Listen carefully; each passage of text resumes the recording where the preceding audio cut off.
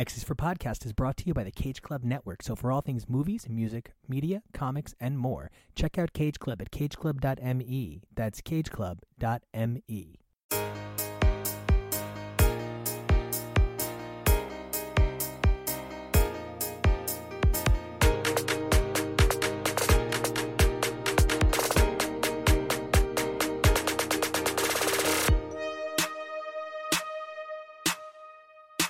Hey everybody, welcome back to X's for Podcast, the show where we take a look at the amazing mutants of Marvel through their many titles. I'm Nico, and you guys can find me online at Nico Action. That's NicoAction. And today, we have another amazing episode for you. It's been a long time coming, but Nightcrawler is finally leading a book of his own in the pages of Way of X, followed by the continuing story of Ben Percy's Wolverine number 11 with its ever-rotating cast of awesome artists.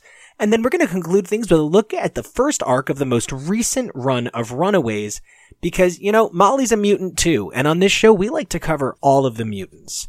First up is Cy Spurrier and Bob Quinn's incredible Way of X number 1. Now, we had two different rooms talk a little bit about what made this issue special and unique right off the bat, what made this story pop, and so stick around after this first bit of coverage for a surprise introduction and then a few more voices talking a little bit about what made Way of X number 1 so great. We hope you guys enjoy. Hey everybody, and welcome back to X's for Podcast. I'm Nico, and you guys can find me on Twitter and Instagram at Nico Action. That's NicoAction. And I'm your friendly neighborhood X-nerd Blake. You can find me on Twitter and Instagram at Blake's Buzz. And for all your indie comic needs, you can head over to my blog, blakesbuzz.com. And I'm Jonah, and you can follow me over on Twitter and Instagram at PeakJonah. That's P-E-A-K. And we hope you survive this experience, unlike Pixie, who's got the nerve to think that she can walk up to somebody with a loaded gun and that she's just invincible and like nothing bad would happen. Yeah, you know, I don't remember any of Pixie's powers being faster than a speeding bullet, and clearly that is what happened here. Now, obviously there's some context to it, but that means we're here to talk about Way of X number 1 by Simon Spurrier and Bob Quinn.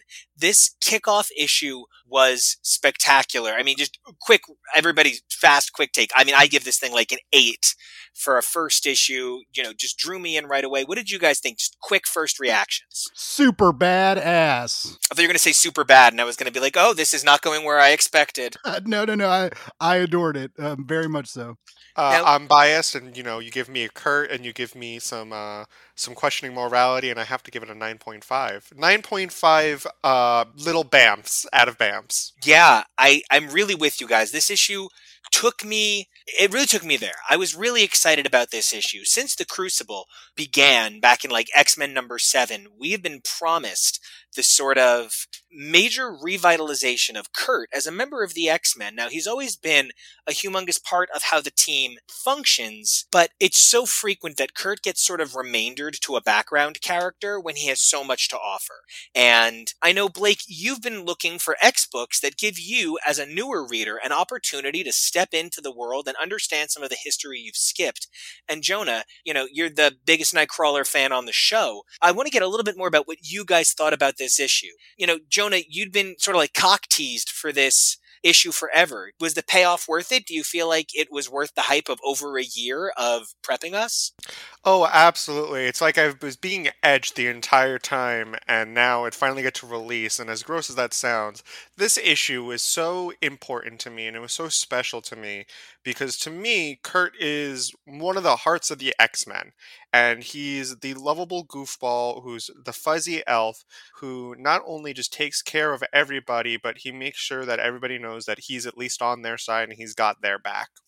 So not seeing Kurt have a really prevalent role in many titles across this Dawn of X era, I was really a little hurt because I feel like he's a character that has so much and there's so much that you can do with him. But this issue just gave me everything and more of what I really needed. And I was so happy that Cy Spurrier was able to capture a voice that I think fits Nightcrawler so well, especially in this time of questioning morality and faith and all these different things. I really think it was a natural evolution to have Kurt go here and when he's confronted with with all these new questions that, he doesn't know exactly how to answer.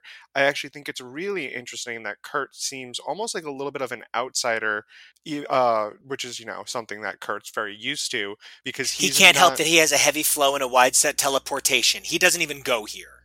No, he doesn't go here.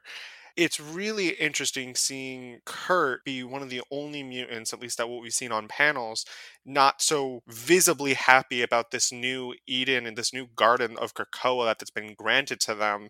And I was really excited when we saw in the issues of X-Men #7 where Kurt was questioning so many different things. I'm really happy now to see where that is going. Now, Blake, you've come to the X-Men a little bit later, like you're a late in life Xer, and I think that that's really cool that you've accepted your latent Xality. And I should have said sexuality, Xuality. Okay, yeah. I'm really proud that you've accepted your late in life Xuality. And you've had a number of fascinating number ones, whether it was that first wave of X-Men, Marauders, Excalibur, New Mutants, X-Force, Fallen Angels, or it was the next wave of titles, which included Wolverine, Cable, X-Factor, Hellions. And now we're at this next wave, right? And things are kicking off with Way of X. We know that we're getting X-Corps in the near future, which if that cover art and that if everything about that book is as good as it looks, that is going to give me multiple Corgasms.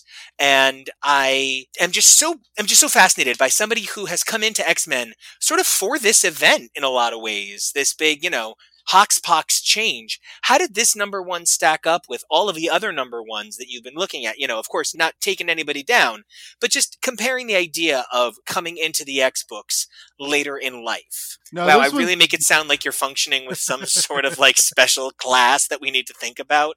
Like you're that character that we get way late in the game, like we got you on disc 2, so you come to us at level 25 with a bunch of your specials unlocked.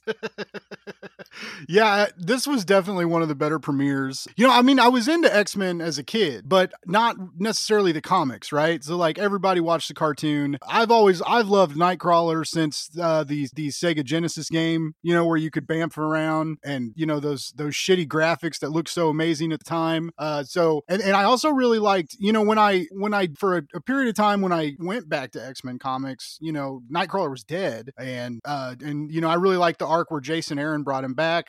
It's different with people, but yeah, Amazing X-Men is one of my all-time favorites. Yeah. Okay, good. I'm not the only one, but no, I think Jason Aaron's X-Men work is some of the finest X-Men work of all time. It's really good. Yeah, I will seriously throw myself on this fire as often as it takes. Wolverine and the X-Men is a testament to what makes the weird in X-Men good. It's like a less intentionally psychologically abusive new X-Men that is a lot easier to walk into and read without walking away shaking and broken inside. And weird that Wolverine led that front, right? Because his past is so traumatic and violent and intense, and to put him in that position during Schism when Cyclops turned into the warmonger and or terrorist that some people described him as, and then Wolverine goes and starts the Jean Grey school and kind of takes over the Professor Xavier role, like that whole switch, man, that blew my mind, and it worked so well. The idea that Xavier was sort of forced to rehabilitate Wolverine back in the classic Claremont era, and Logan understood that while the optics were he was choosing to rehabilitate Quentin Quire, he was essentially rehabilitating Quentin Quire in order to stop another, Magneto from erupting. And it's such an important moment in X-Men history. It gave us, Kid Gladiator, who we still see. It gave us, Kid Krakoa, Son of Krakoa, which is so spectacular. And it's why I have a Nick Bradshaw Wolverine hanging in my bedroom. Sorry, it's in my office. It's Wolverine drinking a beer wearing a t-shirt that says Quire was right. So I really identify with this run. It's such an important moment in X-Men history. And the Amazing X-Men Return of Wolverine is one of those pinnacle arcs that really explores characterization in a nuanced way without sacrificing the big screen event of it. I just wish it didn't have Azazel. Yeah. And also for our listeners, if you guys are interested in Wolverine and the X-Men, you can of course check it out on Marvel Unlimited, but they are reprinting the omnibus Omnibus this year, which, right now that thing's selling for like $300 or so, and it's been really hard to get. It's one of only 2 Omnibuy I'm missing in my entire collection. Yeah, I love that I have it and you don't. Like, part of me It's so fucking weird. Like, I mean, Jonah, when Jonah comes and stays with us, and when he's not being a busy working man, he sees the collection grow, and every time he comes back, I have to like justify. Oh no! See, that omnibus has a cover I like. So, but like that omnibus has this one character who's never appeared again. Who's never appeared again. But you see, Jonah, I love them. I love them. They only have 7 appearances, but let me explain to you why all 7 are legendary. And yeah, this Wolverine and the X-Men Omnibus, I do just want to go on record as saying, as much as I love this Wolverine and the X-Men Omnibus being reprinted, unless it's getting an expanded treatment a la Captain Britain by Alan, well, it really can't be called Captain Britain by Alan Davis anymore. What the Captain Britain Omnibus that's also getting the UK recombination of Birth of a Legend and Siege of Camelot put back into the Omnibus, so that's going to be a 1,200-page omnibus instead of a 300-page book, a 300-page book, and a 600-page omnibus, right? So I really hope they do that with this Wolverine and the X-Men, because it is significantly to this omnibus's detriment that missing from this is all of the Battle of the Atom stuff. Yeah, and then the mini series with him and Quentin too. I thought that was weird. Well, I kind of accept Alpha and Omega not being there because Alpha and Omega was by Brian Wood and it sort of ran parallel. The thing I'm also kind of surprised that isn't in there is the 7 issues of Amazing X-Men that really kind of fit with it. I understand that the follow-up run by Jason Latour is a little bit in too many crossovers, as much as I enjoyed that run as well. And I recognize the complication in including perhaps some of the more, I'll be honest, some of the more frivolous minis that I would include, like the Hunt mini that tied into Infinity that starred Quentin and Brew, or the Awakenings mini that was very much in the same vein, featuring a number of kids from the school in an Inhumanity setting. So I would have loved if those could be combined as well. Maybe they could do an omnibus companion to Wolverine and the X-Men, throw in a good 70 pages, but now we're just talking about how much we love Wolverine and the X-Men.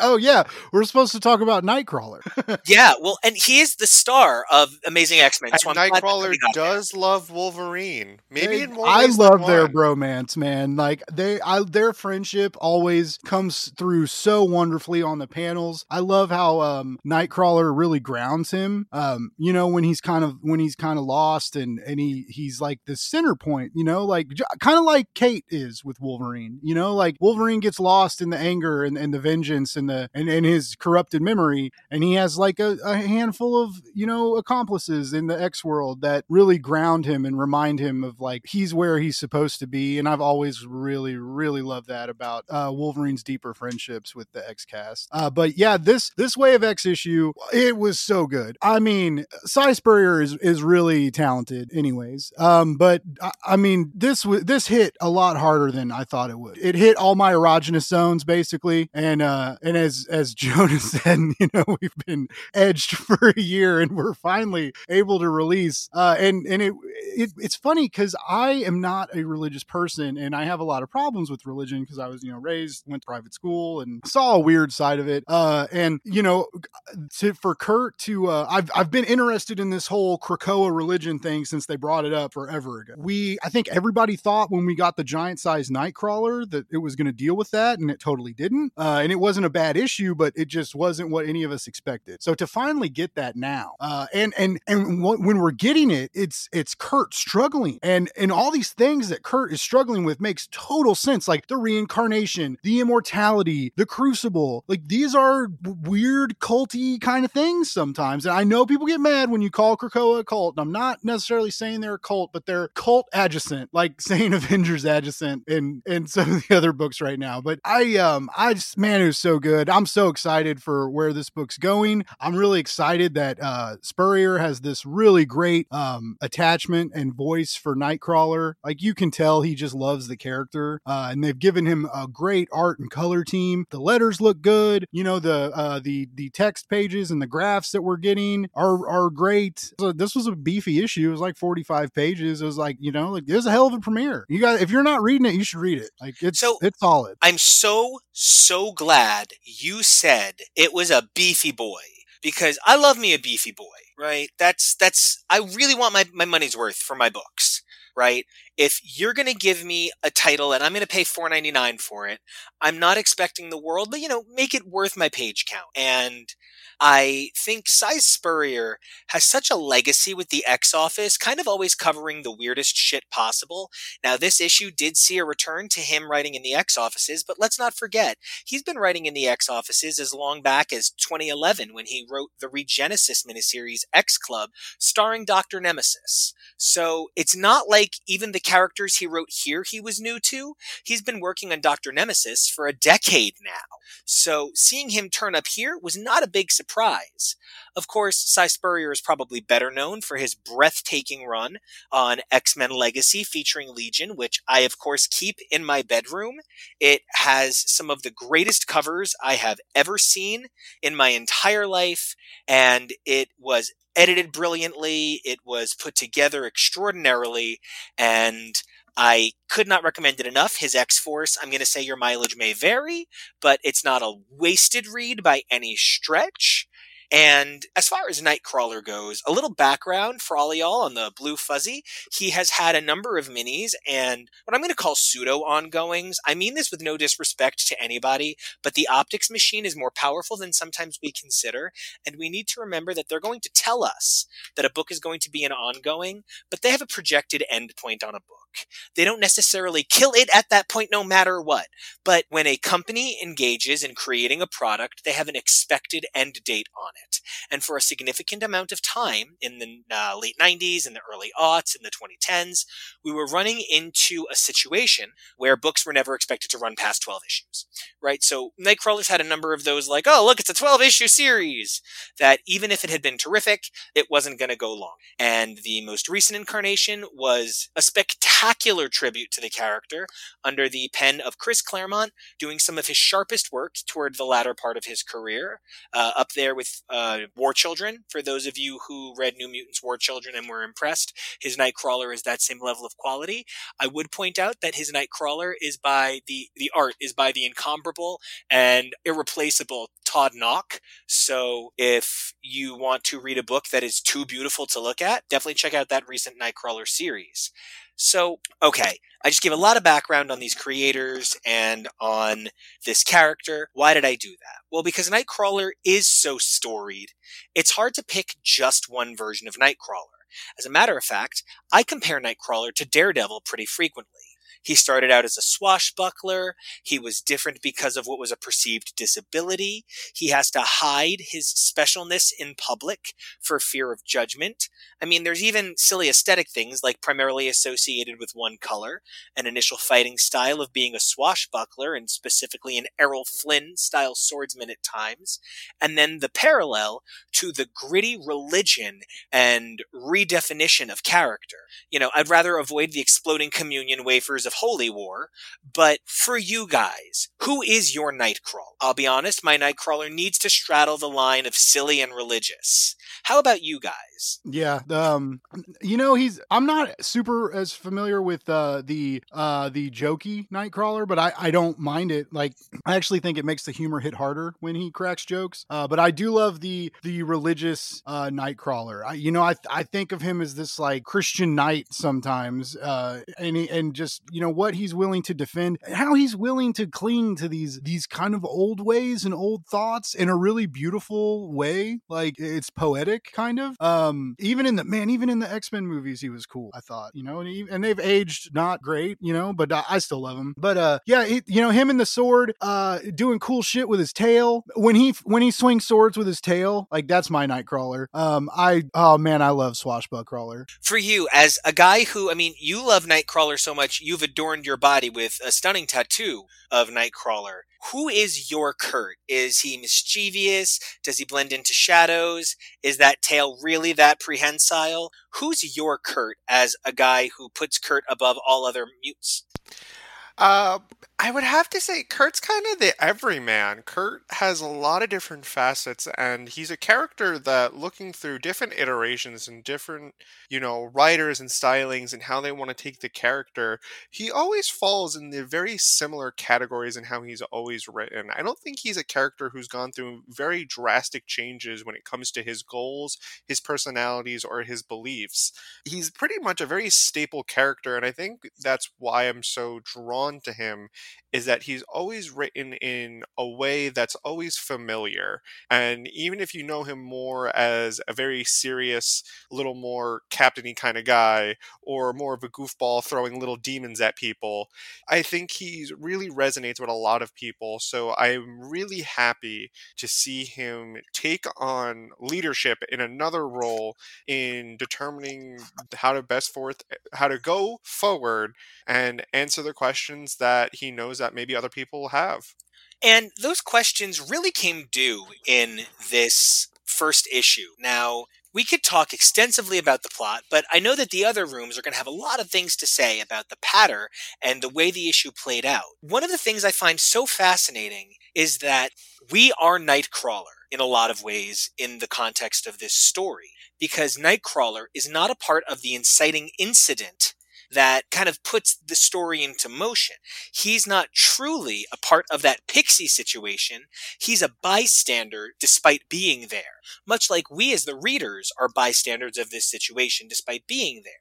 Now, admittedly, the Magneto, we'll call it gaffe, was on Kurt, but that's that Kurt playfulness. Eric should know that that's who the guy he's tried to kill is. And you know what? It's on Eric to change here. Eric and Kurt are pretty neck and neck for me, like in terms of like not too far behind Logan. So it's hard to say, because I am too serious. And anybody who is on this show with you will tell you I am too serious.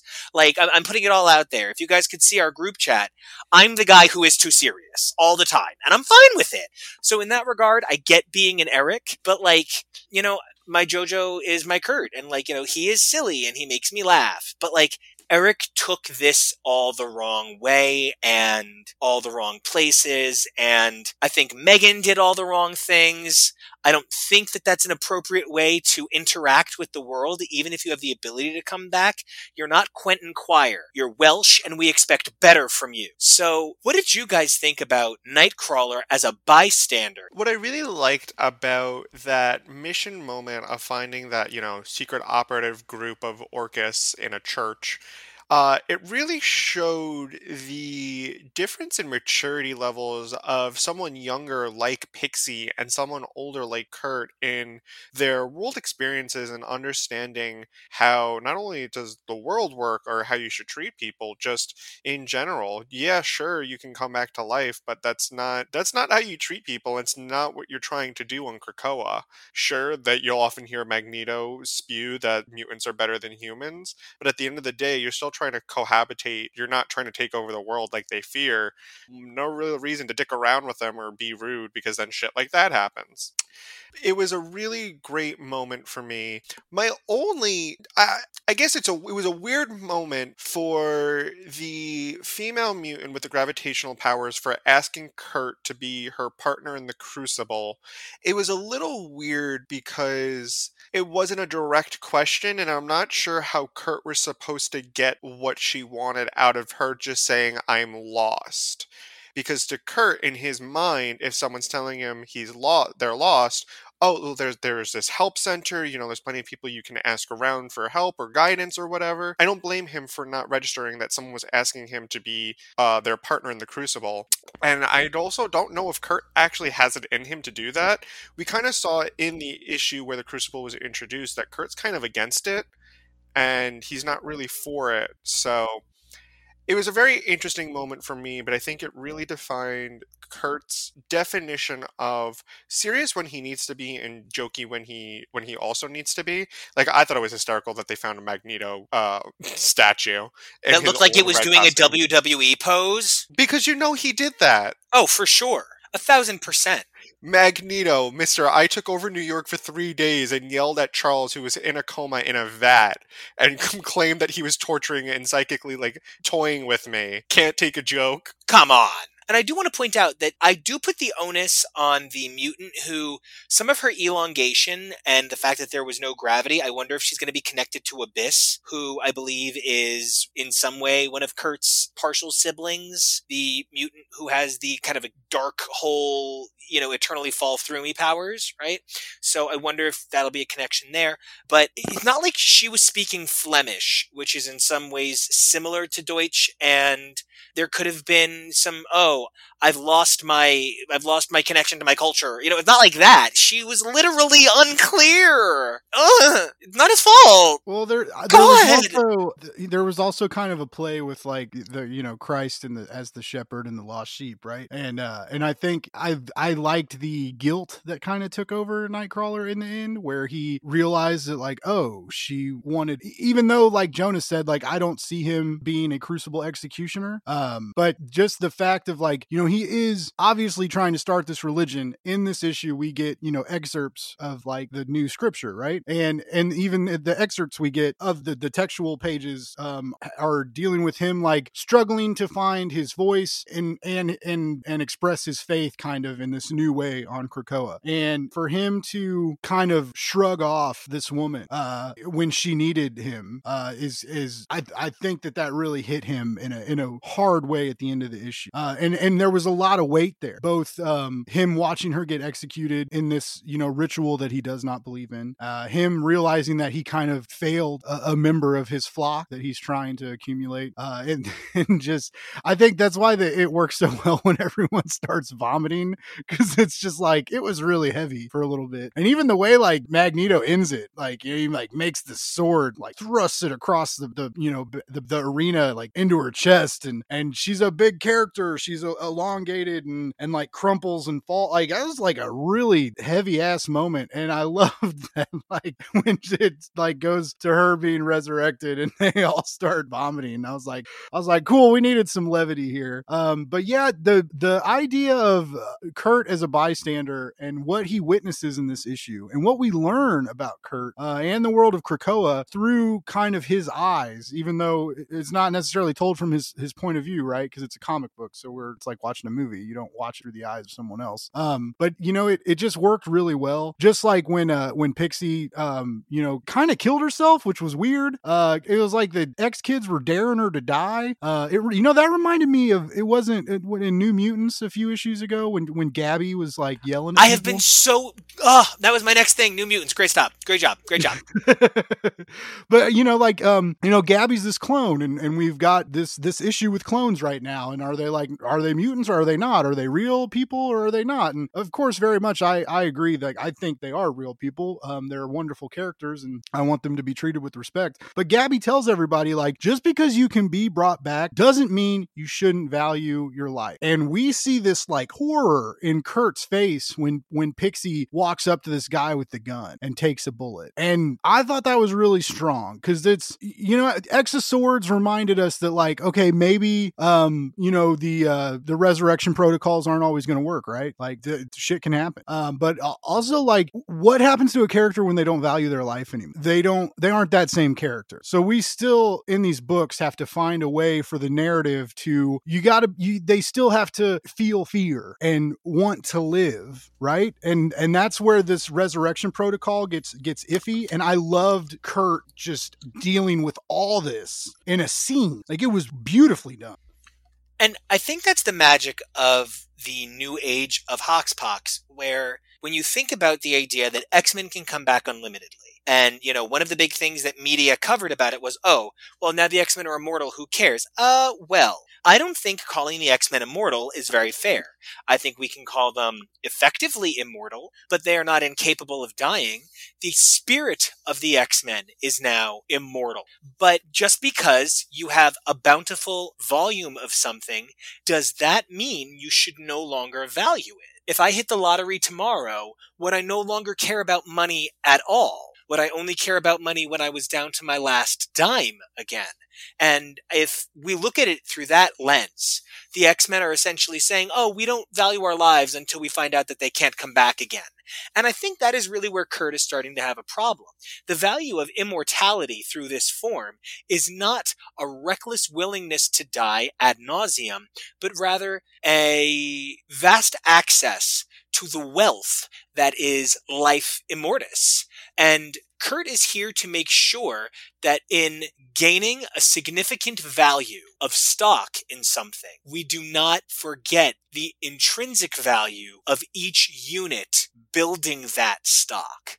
And that's kind of the magic of Spurrier doing this title. He's creating not a morality play, but rather an argument that life is worth preserving, even if there is more life to be found. And it's kind of in that lens that I found this very similar to the central narrative of Hoxpox and the Hickman titles.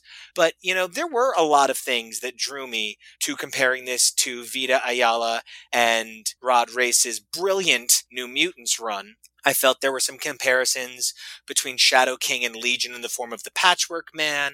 I felt there were comparisons between the interactions of the kids and how they handled themselves. And I also felt that there was a heavy weight put on mortality. Now, Jonah, as the closest in age to these kids, something that I've always kind of puzzled over is why anybody thinks this whole sense of youth means immortality that younger people tend to have, why anybody ever thinks that goes away, because I know I still don't have any self-preservational instincts. So how do these kids read for you in terms of that sense of life doesn't have unique value per body in this instance?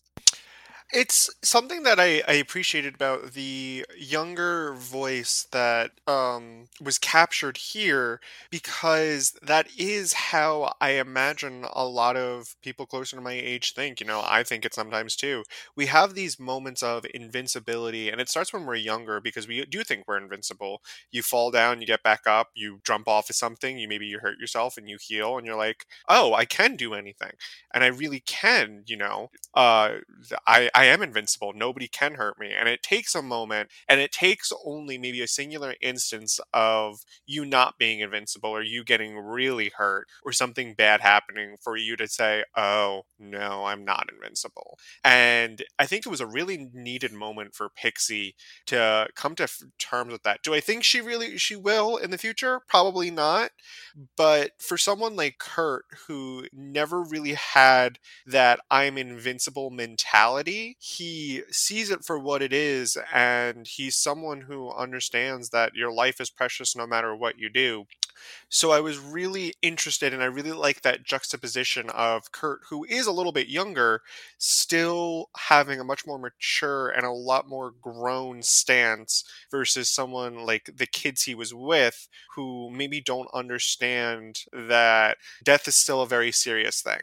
You up, Blake? Well, I agree with a lot of that. And also I think that, the way, so Nightcrawler did die and come back, right? But he had to literally fight through hell and heaven, and his teammates had to cross these realms and help bring him back to the world. So even in his resurrection, it was a struggle, and it was an intense, it was a mini event. It was a whole 6-issue event or 5 or 6 issue event where the X-Men saved him from heaven and hell and brought him back to Earth. And it was awesome. But at the time, that was where all of the marketing was. That's where all of the promotion was. They made it a big deal. Yeah, and now he's just these kids or everybody so far. As we saw in Hoxpox, our main X team was killed and resurrected, but they're grown in an egg and their memories are downloaded. That was also a really cool moment in this issue where Pixie's favorite food, when she goes from wanting a grilled cheese to wanting sushi, and how we talk about the missing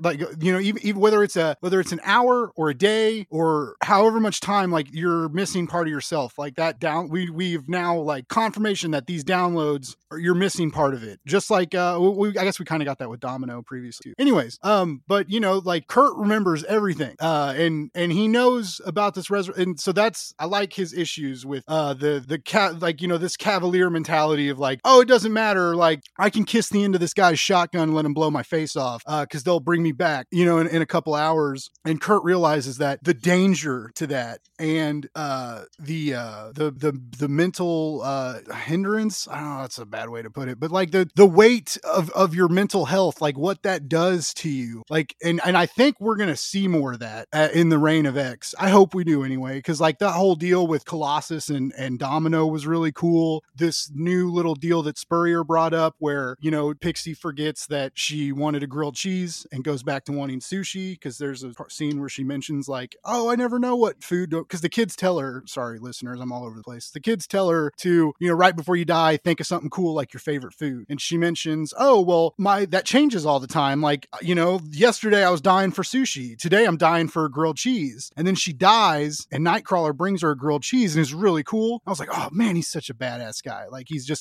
everybody's great friend. He's so supportive and he's right there when she comes back to life with a grilled cheese and she's like, what? No, I want sushi. And so these like, it sounds like a very minor detail, but it's actually a pretty big deal in regards of like this resurrection protocol. You don't get all of yourself back. And eventually, like for people like Wolverine, I guess Wolverine's a bad example because he's not going to die a lot because he's hard to kill. But for these people these warriors that die in battle a lot and are continuously brought back to life, if every time they come back, if they're missing something, especially for a person like Nightcrawler who's trying to build a religion and think of people's identities and how he can make them feel more important and value life, like that's a huge conundrum that he is going to have to come up with as the shepherd and the flock, and him trying to start this new way on Krakoa. So no, it was like 10 minutes ago, but at one point you said that Nightcrawler's like, Nightcrawler's resurrection in the first place was much more difficult.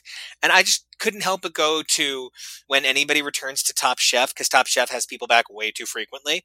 But when anybody returns, they literally make shitty little comments like, when I was on Top Chef, we didn't have a convection oven, and the kitchen was smaller, and we didn't have that much money for our challenges. You guys have it easy this season. And, well, actually, they don't have it easier, because they add other things, like sudden death eliminations, where the thing that usually just sets the tone for the episode instead becomes the thing that sends someone home. And, like, I'm making a weird example here, but that's kind of like what the X-Men are going through. We've seen Kurt die in the context of Hoxpox. He dies in space during the original 2 miniseries that were won. He dies in the mission against the satellite. So we already know that he has taken advantage of this situation, knew he was going into a suicide mission to protect the mutant species, but he still is able to, while taking advantage of this situation because it is the right thing to do, he's still able to not take for granted its importance and its significance. So there were two major, we'll go with weirdos in this issue. I mean, this, a Cy Spurrier book is always filled with weirdos, but there were two particularly weirdy weirdos in this book, and both of them are characters that Cy Spurrier has extensive experience with. Dr. Nemesis, who, the flowers in your head, man, I just don't need that. You can midsummer that shit on home. Fucking too weird to look at. But number two, the return of my precious, my beloved, my David, who I am more than a little criminally obsessed with. So, was this anybody's first Dr. Nemesis? And was this anybody's first Legion? I knew yes to both of those. I knew Dr. Nemesis from Fractions and Brubaker's X-Men.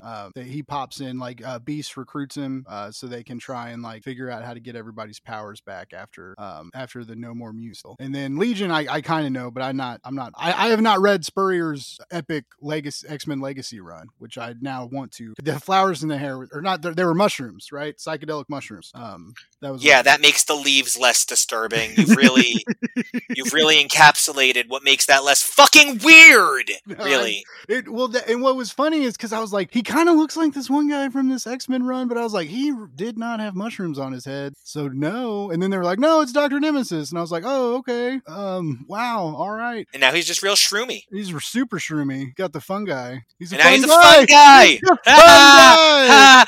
Old white dad jokes. And he looks like an old white dad. When I saw like the teaser panels that came out, I was like, oh, okay, cool. He's just got like red hair with purple. No, apparently it was mushrooms. And that's just weird.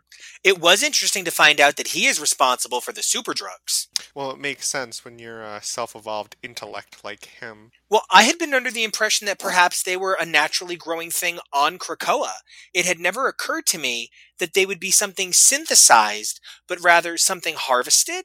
So that was kind of an interesting awakening for me in that regard. Especially because of how things happen on Krakoa. Like, even the architecture, they kind of like think about it and it appears. Or they have like the donut plants that like grow fucking donuts and you eat donuts. Exactly. So I did think that was a little suspect, but I don't have a problem with it. It's part of the plan, and I trust this team to have had that in mind at some point. But of course, speaking of things in mind, oh boy, David is never the right call. He is wonderful and I love him, but David can only ever make things go horribly wrong. And Si Spurrier has a command of Legion kind of like unparalleled, and I am so excited for what he's going to do. But I am concerned for what that could mean for Kurt. There is sort of no Legion shows up and everybody's happy that I can think of. How do you guys feel about the potentiality of a guy who's caused multiple crossovers just waltzing in to the end of the first issue of this series? You know, I actually wanted to ask you a question too, because I like the show and I know a little bit about him, and like Age of X is so badass. But so he's omniscient, right? And like the future seers are supposed to not be here. Like, what's that going to do? He has multiple powers stored in multiple cells of his mind. That's kind of like a way you can look at it. He's not the psychicist. He has some psychicisms, but he's not the psychicist. You know what I mean? He's psychic, but he's like Daphne in the first few seasons of Frasier, a little bit psychic. Like, if he's not using those powers, I think he's okay. He's predominantly a telepath, telekinetic, and pyrokinetic. Pyrokinetic.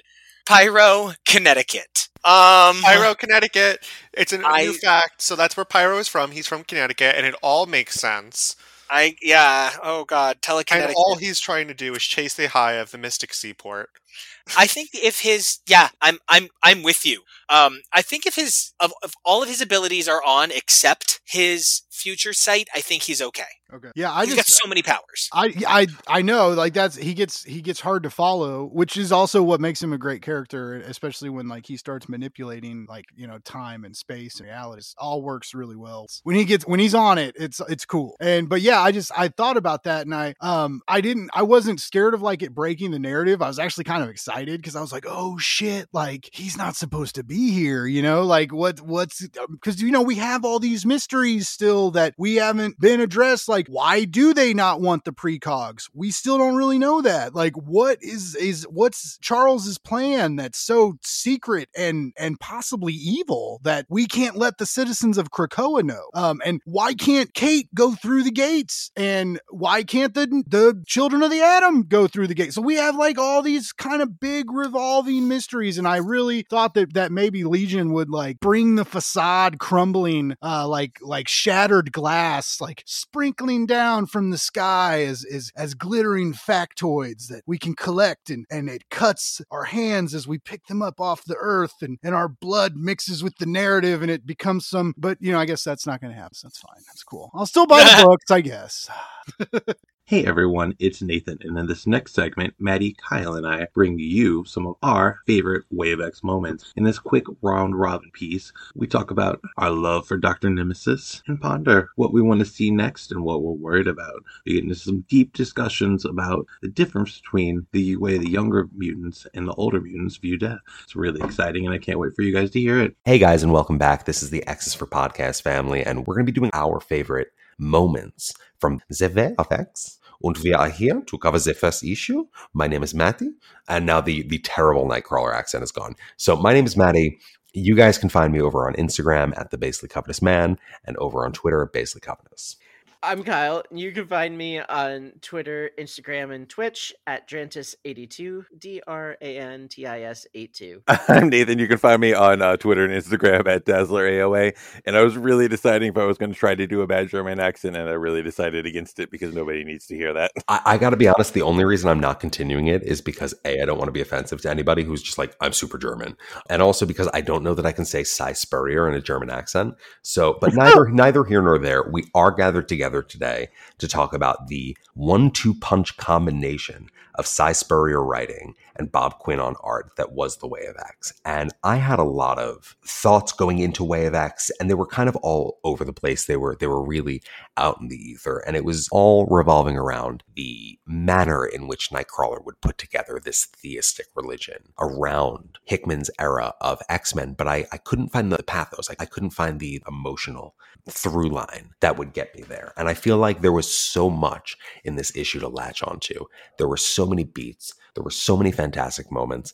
I have an outright favorite. Nathan, I know you've got a couple of favorites. Kyle, I guess I just don't know you at all. Because I don't know in this instance, and I feel like it's breaking my heart. It's breaking my heart. If I don't know your feelings about Way of X, is this real? You know what I mean? So I think I'm going to push to Kyle first, because now I must know your heart and soul. Okay. Talk to me about your feelings on Way of X. Oh boy, it was a roller coaster. I think I've made my feelings clear about stuff regarding the Crucible and how the mutants kind of revere the act of dying in order to bring back the depowered mutants' abilities. I find it very uncomfortable, and the whole part focusing on Pixie and her death elicited the very same feelings about it. It had me squeamish. The fact that she pretty much just walked up to a soldier and allowed him to shoot her head off was just like, oh god. And then on the other side of things, I was in love with Dr. Nemesis. Oh, yes. His way of responding to everything on Krakoa and evolving hallucinogenic fungi on his head and kind of acting as a guide to Kurt was just a really great time spent with him. I haven't really had a lot of experience with Dr. Nemesis, so seeing him in this role was it was really nice. It was good. Hell yeah. I like that. I like all of it. I like Dr. Nemesis, and I like you. Nathan? Aww. How are you? I like you too. Yes. Aww. That is, and now the episode's done, guys. This was a whole ruse to get Kyle to tell me that he liked me. But okay, no. In the interest of keeping the charade going, Nathan, please talk to me about some of your favorite moments. Oh, listen, I did this. I arranged this whole episode today to boost my ego. That's what I'm saying. It's nothing against anybody. There was so much that I loved in it. From the opening page where Xavier is waking up naked and calling for Nightcrawler. I mean, I was like, that's not homoerotic at all. To the Green Lagoon where you've got Nightcrawler and Blob and Colossus and Marvel, and you actually get to see my Dazzler for like a hot second. To the science division that Dr. Nemesis proposes, where he has basically every seat of the science corps except for the law and ethics is vacant. Yes. I got such a hearty laugh out of that. It was ridiculous. And I read through them all because I was like, if I don't read through every single listing, there's going to be one that's like secretly not Dr. Nemesis. I'm going to miss it. And it's going to be blown wide open in the episode. I'm going to be calling my pants down. But laws and ethics being the only role that he wasn't able to fulfill of like 18 freaking roles. Hysterical. Don't forget where he says, "Shut up, Sinister. You don't have a monopoly on this. Stick to your dreary eugenics and leave the genomic adventuring to a professional." Yes. It's so good. It's always good to see Sinister Shade thrown in there. And we even get to see more of Exodus scaring children by the campfire, too. So this issue has it all. The big reveal at the end, I didn't actually see that one coming. I was, who's this Patchwork Man going to be? But it's Legion. Oh, man. That was such a great one, too. The actual reveal that Legion is the Patchwork Man. We felt it coming a couple of pages before because of the implicit subtext of the conversation between Professor X and Nightcrawler. But even though you knew it was coming, there still was something so incredible about seeing David just in his full manic glory in that last page. Just really, absolutely. And he's hanging out at Ruth's gravestone. I was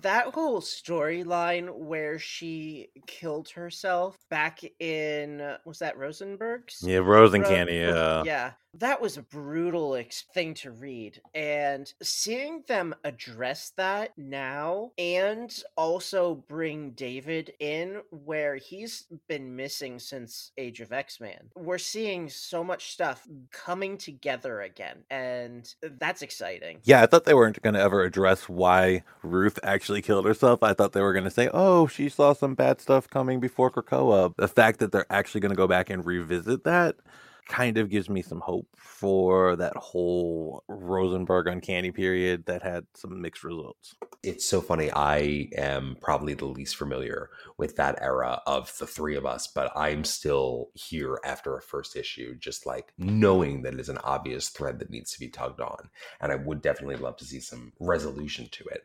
If I had to pick some favorite moments, I think, and I'm going to pick one that's going to make Kyle cringe because he already brought it up, and I definitely understand the aversion to it, but Pixie's death.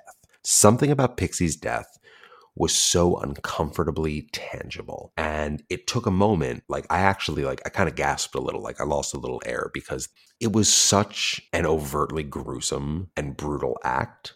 Now, granted, we're all reading the current books. We are all caught up on X-Force. We've seen Quentin Quire die 17 different ways in 18 different issues.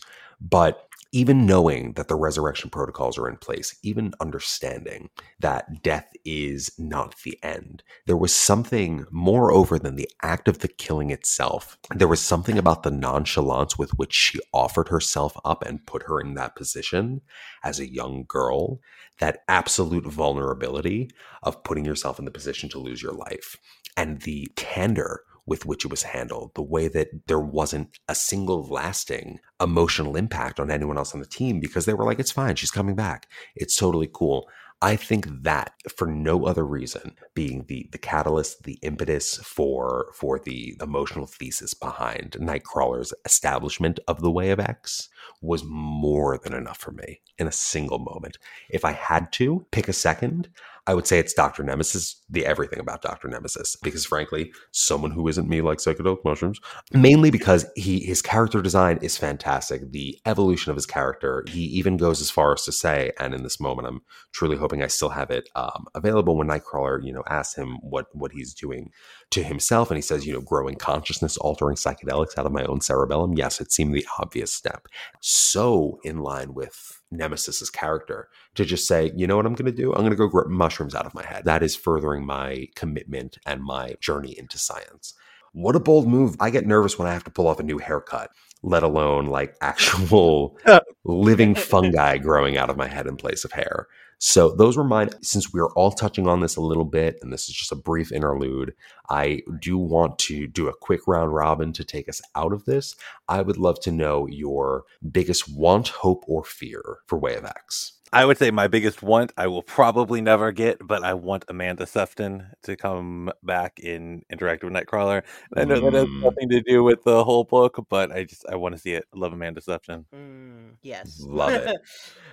Kyle, biggest want, fear, or concern? My concern is that the disrespect for life that the mutants have will continue to grow and get stronger, despite Kurt's efforts to make them realize that dying is a big thing. Does that make sense? No, for sure. Absolutely. I would say, I don't know necessarily if it's a want or a fear, or if it's both or it's neither.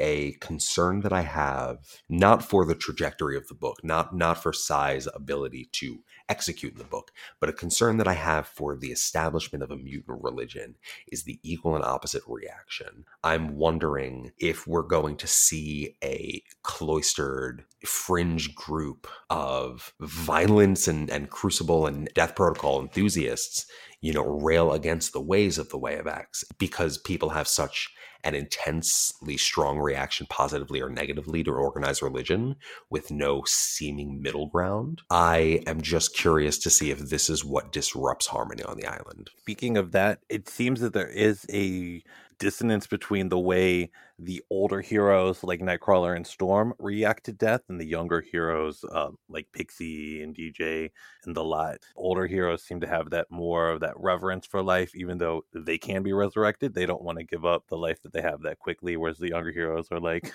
who cares? I'll be back tomorrow. And really, Cy Spurrier did such an excellent job of making, without having to paint both sides of the coin, without having to give a voice to the elder opposition, you know, that is more in line with Nightcrawler's ideologies regarding death and the sanctity thereof. It was still so clear and so present in the cadence with which Cy Spurrier wrote the Younger Mutants in this issue. And if nothing else, my want is for him and Bob Quinn to just keep doing the damn thing.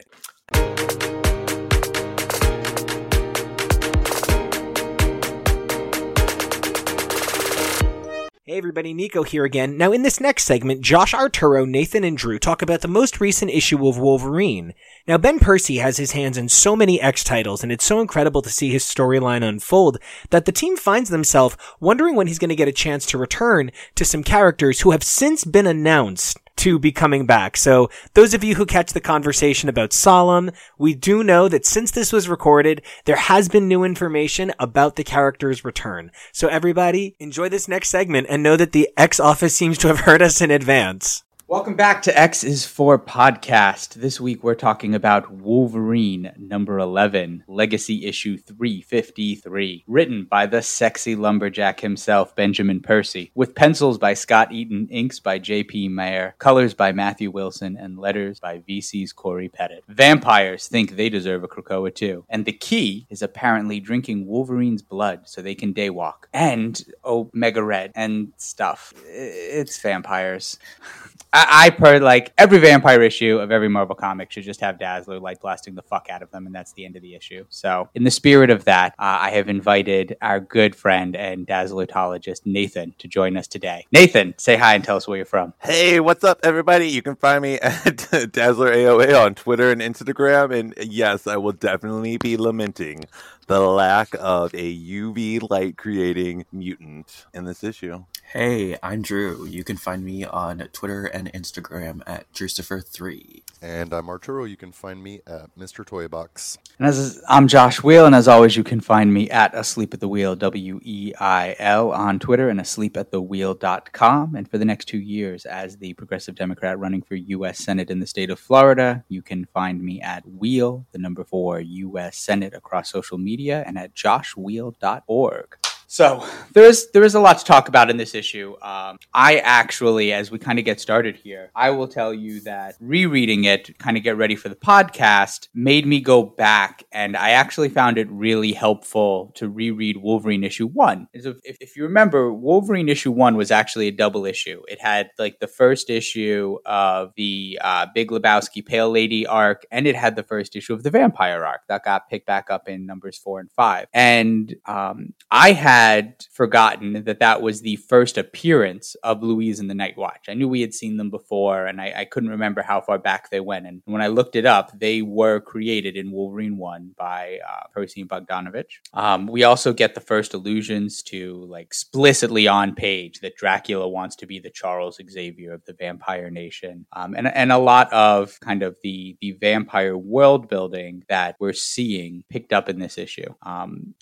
Positive notes for me, I really liked the horror comic aesthetic that the book opened up with. I thought that the panels, the layout, and the exposition, it was reminiscent of Something is Killing the Children or some other kind of good horror comic. It had that good horror comic aesthetic, nicely done for setting the story, establishing the story. Drew, how did you feel about Wolverine 11? To me, this was like an all right issue. To me, nothing really happened in it. Like it was kind of just reintroducing you back into vampire stuff and getting, like you said, from those past issues and that coming back to it. Yeah, but yeah, so we're getting Wolverine here, and it's kind of hard to believe that we're only on issue 11 of this series. The breakaway from standard 5 to 6 issue stories makes it feel like a lot more has happened. We've already had the arc with the Pale Lady. We've had a Vampires arc. We had an X of Swords arc with Solemn. We had a 3-issue arc with Maverick, and now we're back on this. We're at our first kind of revisit. But, in 10 issues, we've gone through 4 arcs, essentially, mini arcs, which is quite a bit of pace. I mean, in your previously built for trade kind of Marvel style of pacing, this would have taken,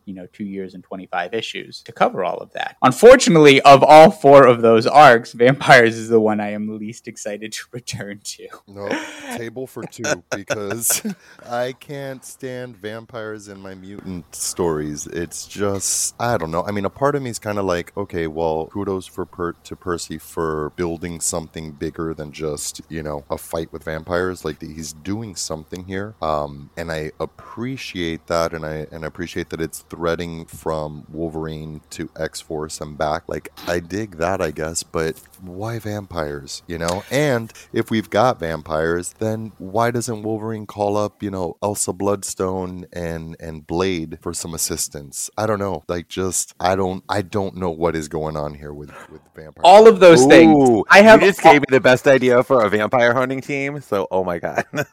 I want to kick it to Nathan in just a second, but I have all of those things Otoro just said in my notes here. Like, why is this connected to X-Force? Why is this Black Ops? Why is Wolverine alone? Like, why can't all the mutants just go out and kill all the vampires? Like, this doesn't break any Krakoan laws, and humans would be super grateful. Like, this would be a good thing. Why is it like Wolverine has to do this by himself in the shadows? No one else can be involved, and X-Force has to help to keep it secret. Like, I don't get any of that. Like, go get Dazzler and light blast the fuck out of them, right, Nathan? Dazzler, Yeah. Sunfire. Yeah, get a little team For real. together. Like, you put, like you said, Blade, Elsa Bloodstone, put Dazzler on the team.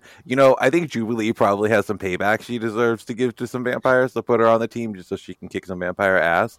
But, like, why does he have to do this by himself? I agree with all of you guys on that. Although I do have to say, this was probably, like, I know I'm alone here. This was probably my favorite issue so far of Wolverine. I think it's all starting to come together.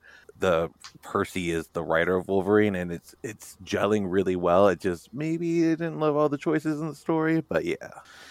So yeah, there's story and there's art here. I do find it very interesting. So, because as I set up notes for this episode, right, it really stood out to me when I'm going over the credits that this issue had a separate pencil and inker, which is something that rarely happens in the Krakoa era. The X-Office has more than any other kind of era or team group kind of comics that I can think of, has had single artists doing pencils and inks on nearly every issue. We usually, like, when we introduce these, we go writer, artist, colors, letterers.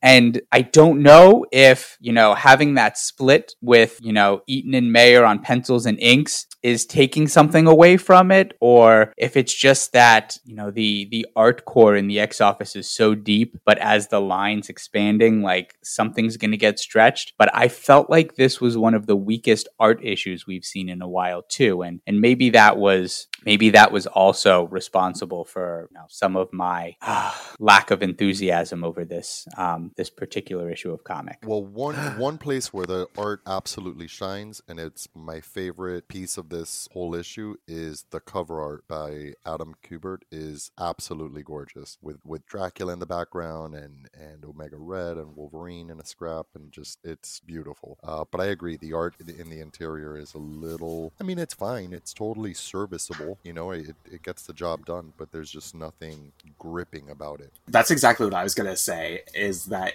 I don't think the art is bad at all. There's just nothing of, like, really, I don't think, noteworthy of it. It's just, yep, it's very flat.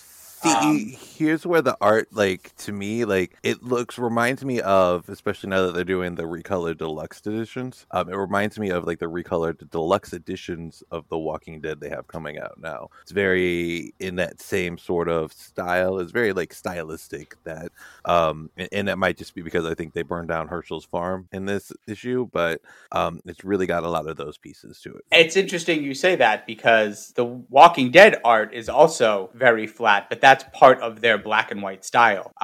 This, I guess, in terms of, like, being in Krakoa, a lot of the kind of flat colors and shades makes the faces and shading feel a little off, I guess, from what we're used to. You know, like when you look at things that are in shadow or shades, they're literally just flat, full black colored in. There is no depth or gradation. And it makes the faces and features around like the lips and the nose where you normally get things like that just not feel like what we've expected. And you know what? Maybe on any other line of comics, I wouldn't even notice this. But man, the X Office has set the bar. They've spoiled us. That's the problem. They've set the bar so high with so much amazing art across the line that, you know, when you give me a serviceable or maybe even a little bit above average issue, I'm like, what's this above average crap? Like you've been giving me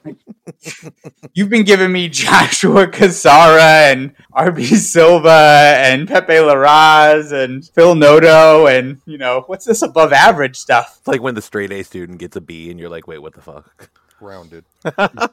But then the D student gets a B and you're like, oh my god, yay. Yeah. Yeah, it's I mean, I'm not a fan of Bogdanovich, you know, so like I guess we're gonna go through a little bit of growing pains as we move on to a different art team. That's true. But yeah, it's just okay. I didn't have as much a problem with Bogdanovich's like composition as much as I did the fact that he was clearly unsynchronized in a book that is very much shared world with other comics. He was clearly not aware of what other things look like in that shared world. That was my biggest problem with Bogdanovich. I don't think his actual like figures and composition were as distracting or took me off. And again, like it's just, yeah, if you were to put this in with, you know, compare it to, you know, some of those other comics like you mentioned, like The Walking Dead, it fits in. That style is more reminiscent. I can even think of some other, you know, there's definitely a bunch of other Marvel titles coming out right now that this art is ahead of. Just not the X book, because we are spoiled bougie ass bitches at this point. So true. True. I was happy. I have something positive to say. I was happy to see Omega Red back on panel, getting some face time. I kind of am struggling to get where he's at, because it felt like he had been brainwashed or whatever by Dracula at some point. But in this issue, I'm like, I don't think he's acting, you know. He's just doing what he wants to do. Like he doesn't. It doesn't seem like he has any interest in being part of Krakoa, and that just doesn't make sense to me. Oh no, he's like the Pete Wisdom of villains. So my recollection on this is that, because I think it happened in X-Force, I want to say, is that they killed him and resurrected him. They resurrected him with his like mind backed up before they captured and interrogated him. Yes. Right. And so like that stuff happened. So like he's behind where like his story is in terms of his memory. Like he's at around like issue 4 or 5 of Wolverine. Like he's pre-X of Swords memory, and like the other stuff that happened with him after that is, you know, everyone else knows, but he doesn't. So is he working for Dracula because Dracula got him the carbonadium synthesizer? I guess that's what I don't get. I think he just wants like, to fuck shit up. Yeah, is he just being a mercenary here? Like he says like the mutants all hate and fear him on Krakoa, so maybe that's why he doesn't feel he fits in. Does he just want to kill Wolverine? Yeah, probably. All right. Well, so we've got Omega Red and Dracula. We've got Wolverine scaring the children on not Wolverine scaring children. Omega Red scaring the children on Krakoa. Someone is scaring the children. And then we've got Louise and the Night Watch, and the reverse Buffy Wolverine's gonna let her feed off of him thing. How do you feel about that part of our story? the Louise situation? The Louise situation, yes. Louise situation. How do you solve a problem like Louise? I totally forgot about this section. Not this section. Wait. Restart. But I totally forgot about her, like who she was. Just because like we had that like literally, I guess, you know, it probably was because the first issue came out right before COVID, right? So we read the first issue, and then there was like that 4-month break of nothing, right? Because and for me, the vampire one was the less memorable. Like I was really, because it was a double issue, and I was much more excited about the is it Pale Girl or Pale Lady? I want to give her the proper amount of female respect. The Pale Pale Lady.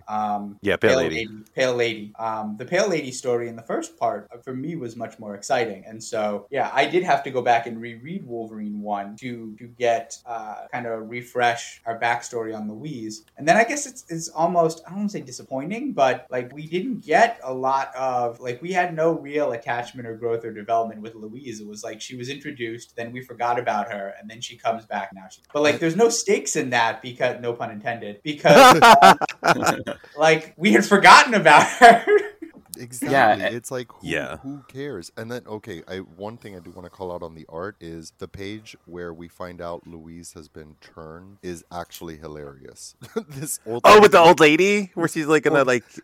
Old lady trips, she falls, and somehow she's bleeding from her hand. And then, from one panel to the next, Louise's face just turns like she's got this big grin with like vampire teeth. And it's like, I guess that's. And then I like how she's like, "Je suis désolé," and then I start. Je suis désolé with like the really weird big lips and like. Yeah, it's really funny. Like, come on, like white women don't have that. But no, that every time I look at that page, I start busting out in the song "Sorry" by Madonna. I'm like, because she goes like, "Je suis désolé." But yeah, anyway, sorry. The soundtrack to Wolverine 11. And then why do they translate the first one in French on that page? And then she's like, "Merci beaucoup."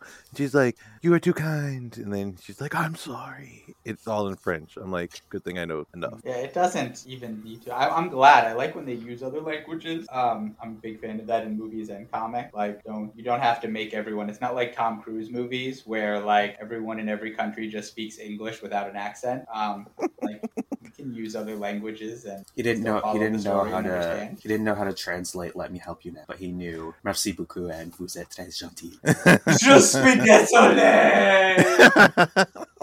Okay, and so like, why isn't this lady afraid of this woman before she even shows that she's a vampire who's got grenades on her belt? Like she's got grenades on her belt straight up, and this woman's like, "Oh, you're too kind," and she turns into it. She's like vampire, and then she's like, "Oh my god, I've got to run." And spiked knee pads. Also, one question that I was like when I was reading this is like, what even happened? Like, what is like? I didn't really understand what was happening between the panels. Like, did she bite her or not? Because she doesn't have blood on her. She wanted She to. was tempted. Yeah, she was. But then why did she say sorry? Like sorry because she wanted to. But the lady, I don't know. The lady didn't know. How would the lady know that?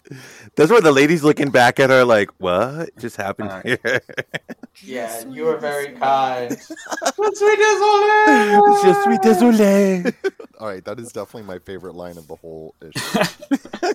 That's how she said it too. Honed in on it. It is. She said it exactly like that. The look on her face. Yeah, it's and I agree with what Josh was saying before, though, that there are no stakes here because it's not like we have any attachment to this character. So her now suddenly being a vampire is like, okay, you just kind of accept that, like, but you just don't care. I don't know who's asking for more vampire stories, but whoever it is, I would like them to stop.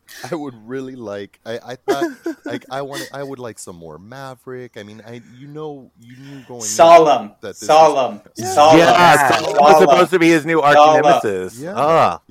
Hell, I'm shocked that I'm even going to say this. I want a bisexual Romulus. enemies with benefits. Oh, Solemn. no, you hate vampires so much you want Romulus back. Yes, it's a measure of how much I don't want a vampire story. Well, that's what I was saying in the green room is that like out of all of like not even the X-Men Rogues Gallery, even just like Wolverine's Rogues Gallery, there's so many things you could play with, especially now that we have like a new status quo. So like Paradigm. The Solemn stuff, I like you set that up. They set that up in the advertising as him being his new greatest villain or whatever.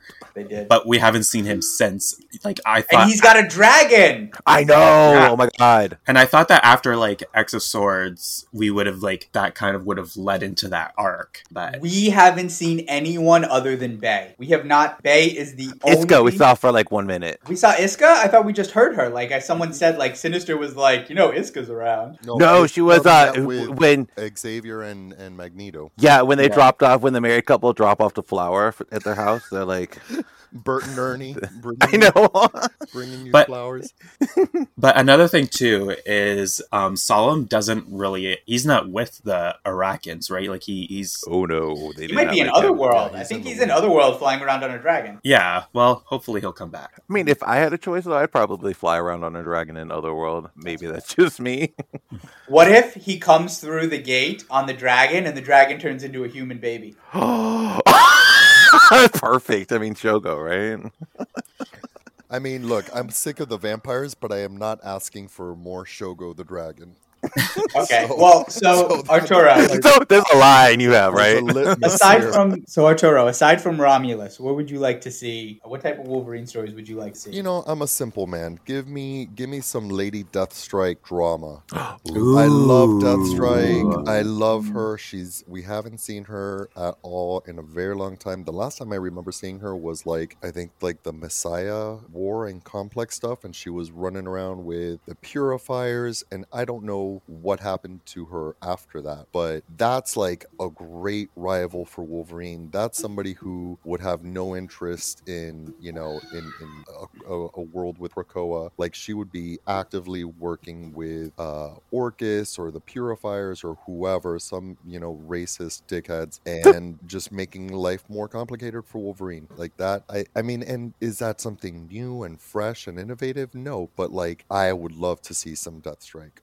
So since the Messiah ones, she was in that those Weapon X series. She was in those in 2017, 2018. Yeah, it Oh, was the like team the- with Warpath and Domino and stuff. Yeah. Oh, really? Huh. Yeah, it was kind of a fun run. She was in Hunt for Wolverine, Claws of a Killer. She was in that. Yeah, Was she in that the Weapon X stories series with- went for With Death of 27 Wolverine? issues. And this month, I believe it's this month or last month, one of these months, she was in the first issue of the new Legend of Shang-Chi series. Oh, by I'll have to Alyssa pick that Wong. up. I did not realize she was in that. I have to pick that up now. 'Cause I love some Lady Deathstrike.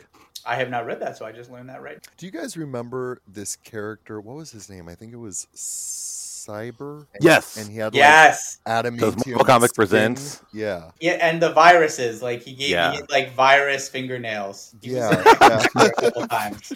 Like- Virus fingernails. Like, Love it. where is that guy? That might be fun. I don't know. Like, just dig up some old chestnuts like that. So I know what my answer is, aside from obviously wanting enemies benefits with Solemn. Like, And in Yes. fact, you know what? Like, Percy has so much potential with Wolverine. He's done so many things I love with the character, and then some other things that I question. I have no problem with Percy continue, but I would love to see, if we're gonna do a Wolverine Solemn, let Steve Orlando write that. Give it. Ooh. Oh, that would be amazing. Mm-hmm. Yeah, his Commanders in Crisis Yeah. is beautiful. We don't need a hetero writing that story. No. But so Nathan, what do you want to see Wolverine? What do you want to see out of Wolverine over the next? You know what I really want to see, and I know it's kind of like a rehash of the past, but we know he knows she's alive again, but I want to see a story where Wolverine and Silver Samurai, go ahead and add Sunfire and Yukio, and they all go meet up with Moriko, and there's some kind of weird hand drama that they have to overcome, because we really haven't seen on panel Wolverine and Moriko since she's been resurrected, although we know she exists because in Ten of Swords they did mention he had to go visit her to see if she knew where the sword was. Yeah. Okay. So yeah, that's Good answer. and I would say that was probably a little foreshadowing for something that will come up. So that's I good. hope so. Mm-hmm. Mine is also kind of Ten of Swords adjacent in that I would really like to see Wolverine in the pages of this comic. Wolverine be the new baby Gorgon, and Wolverine kind of help him, reestablish or rediscover himself in his post Otherworld resurrection. Ooh, yeah, because we haven't really seen much of him except for the fact that everybody's like, oh, he's definitely not the same anymore. Yeah, So haven't I we wonder- not even seen him? He's just been talked about. Yep. And, Yeah, I think- And Dawn of X and X of Swords made me love Gorgon so much. Yeah, I Yeah. would love to see Gorgon, right? Because he's back, but a different version of him, right? Yeah. Yeah, he's not like Rockside. He's, But we haven't even seen the resurrected Gorgon, nope. No. which is crazy to me. Like, we know that what it's done to Rockslide, and it brought him, back to like the mentality of a child, basically, and he looks all, rough and craggy. But I would love to see Gorgon. Like, what happened?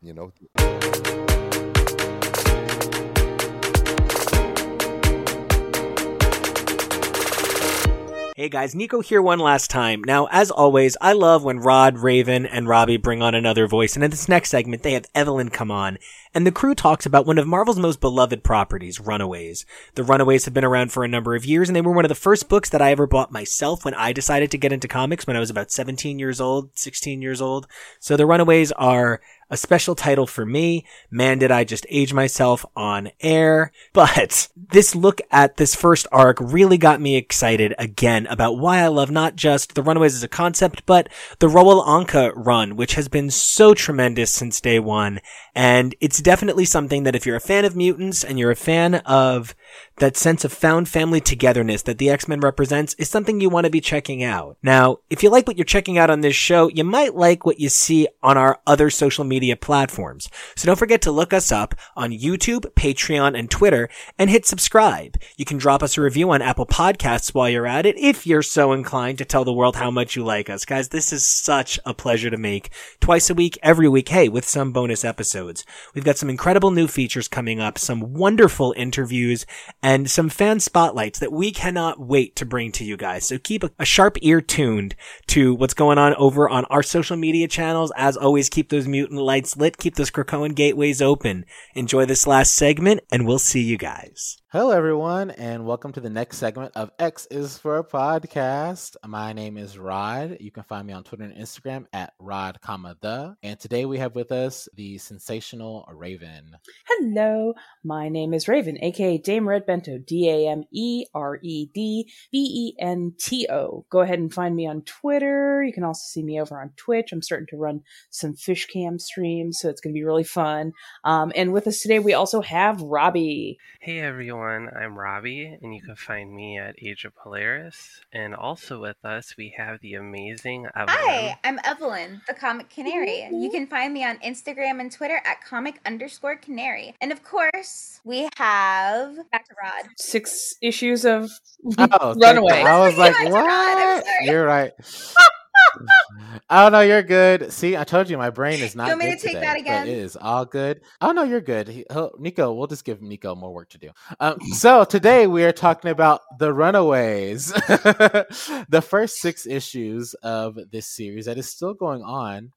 The head writer is Rainbow Rowell. The artist at the first 6 issues is Chris Anka, and the colorist is Matthew Wilson. The letter is VC Joe's Camania. And yeah, the Runaways, this is the first introduction back at the Runaways. We haven't seen them, I mean, when it started in 2017. Before that, we haven't seen them in a while. I mean, they weren't together anymore. One of them, was dead at the moment.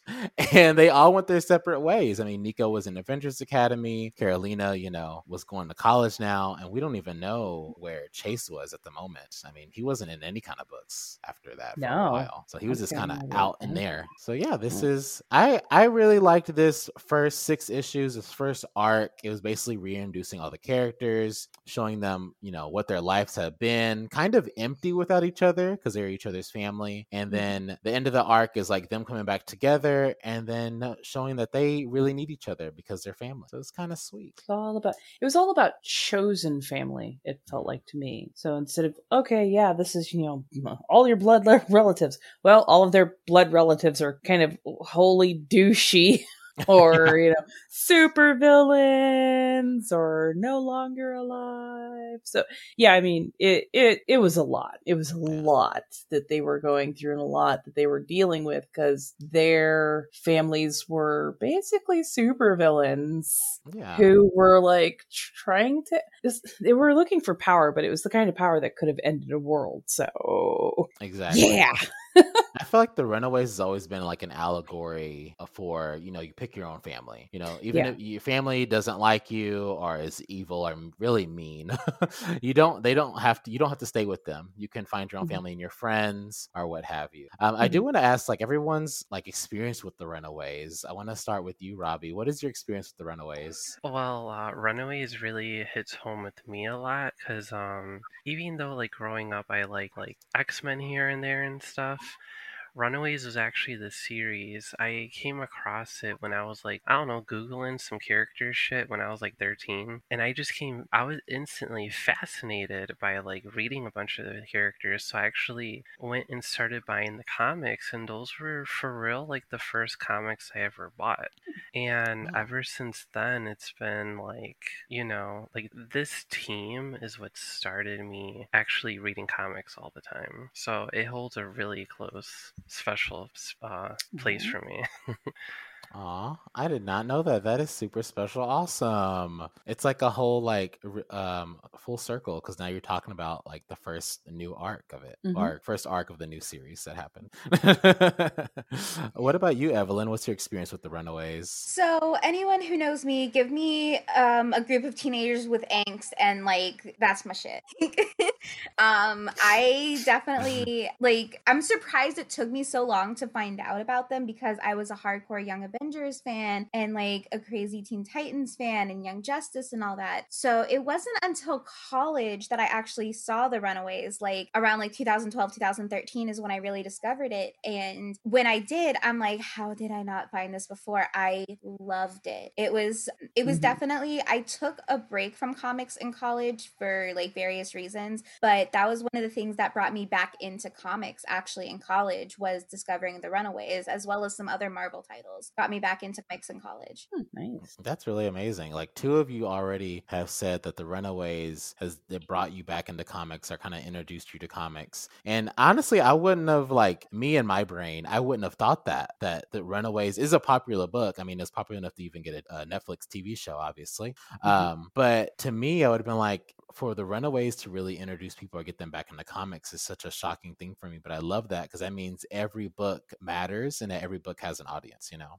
But what about you, Raven? What's your experience with the Runaways? Well, mostly my experience with the Runaways was actually from the TV show. I know that I had heard of the Runaways. I was a little bit more fantasy, a little more gritty and dark when I was reading comic books. I still kind of am, but I saw Runaways as being a little bit more, slice of life kind of thing. But then I actually sat and watched the TV show, and I was honestly kind of impressed with how well they did portraying kids in just really bad decision situations. Like, there is no easy way about what they have to do or what they're doing, but like it felt like kids, teenagers making decisions, not a bunch of adults writing a script for teenagers to make a decision. So I found it very interesting, and it walked this really weird balance between slice of life and like budding superhero type group. And I really liked that there was that angst and that struggle, because honestly, if it comes down to it, if you were suddenly a teenager with superpowers or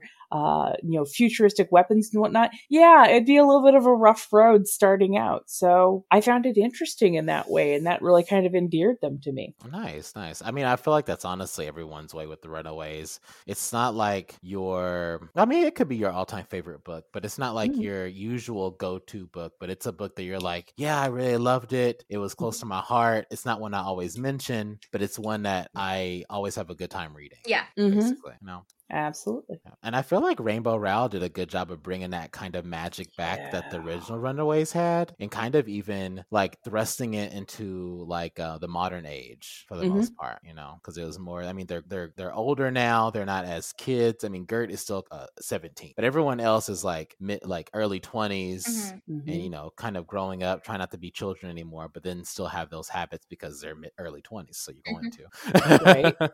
Right. I mean, what did everyone think of this first arc, the first 1 through 6 issues? I feel like they were pretty well done. Honestly, I think it was well done. Sometimes I felt like slightly lost because I hadn't read some of the other comic books that had been mentioned in this run, and they're like, but at least, and I love that they did this, at least they gave me references from what comic book it was. If I want to, I can go back, I can find that comic book, I can read it, it and get more context. So Those thank you editor for that. notes. But yeah, like, I love editor notes so much because there are times that I'm like, I don't really want to go back and read that backstory. It doesn't really do anything for me. But like some of them, you're like, oh, that sounds like that could be really interesting. I want to go back and read that arc. Where do I start? There's a good jump off point with the editor's notes. But yeah, no, it was wonderful. I thought they did a good job at this, and they kept the feel of, you know, the Runaways, I think, as they were intended to be. So I was impressed. It can't be easy to like pick a story back up and keep running with it. So I applaud them. They did good. They did really good. Rainbow Rowell brought Gert back. You know, the Gert that died in that moment, and like had her do, Nico and them do like crazy magic surgery on her to bring her back. That right doesn't really make sense, but it's comic books and I loved it. So it's fine. But couldn't get enough of this because obviously, like, I'm a huge Nico fan. I named a chameleon after her. Like, love her. Love it.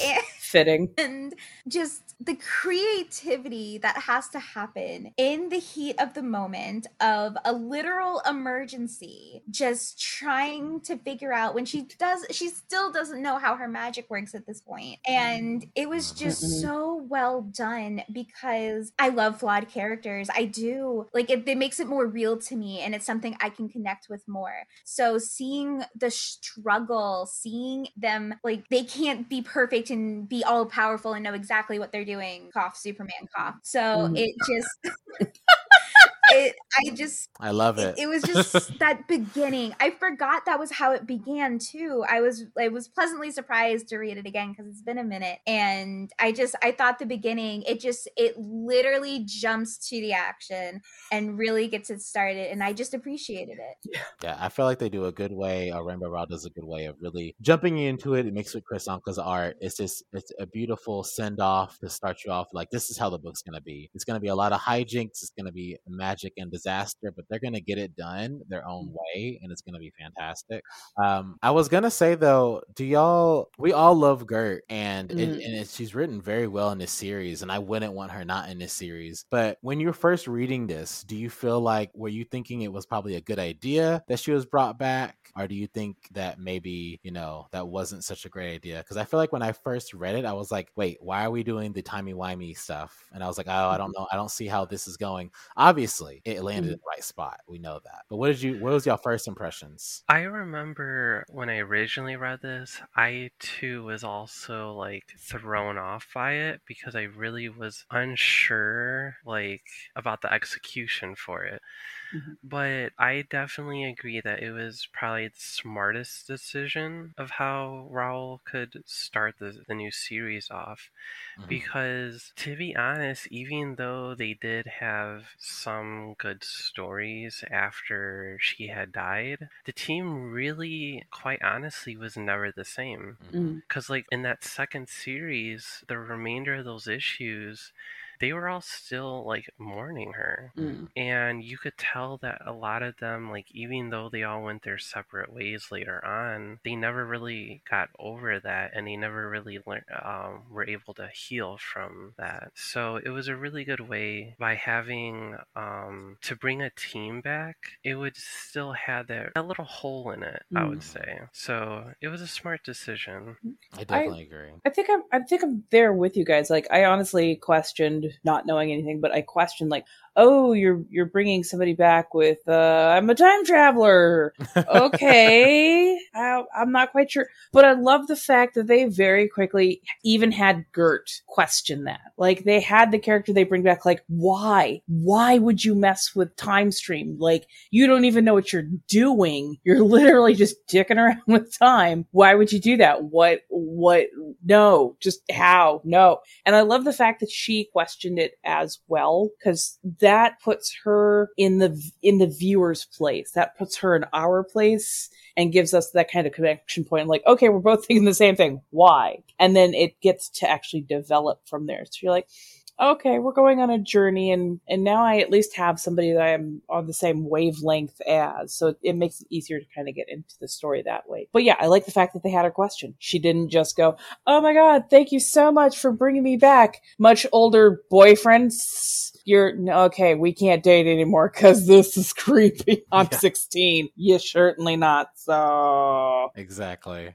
Yeah, I mean, I brought that up because obviously, not going too much ahead, but just saying that it does get brought up in later issues. So I like that. Like, well, what was everyone's first reaction to, this thing that gets kind of brought up later? They kind of bring it up, they patch it up. They're like, okay, it's fine, but then it gets hit on later. And I'm glad that Rainbow Rowell does that. Kind of like sidestepping to another thing that gets brought up later that I like that Rainbow Rowell did early was with Carolina. Kind of having like the social, psychological aspect of her, trying to make herself be happy in a situation where she knows she wasn't happy and she missed her family, but she's like, no, I'm happy. I can be a person. I can be happy.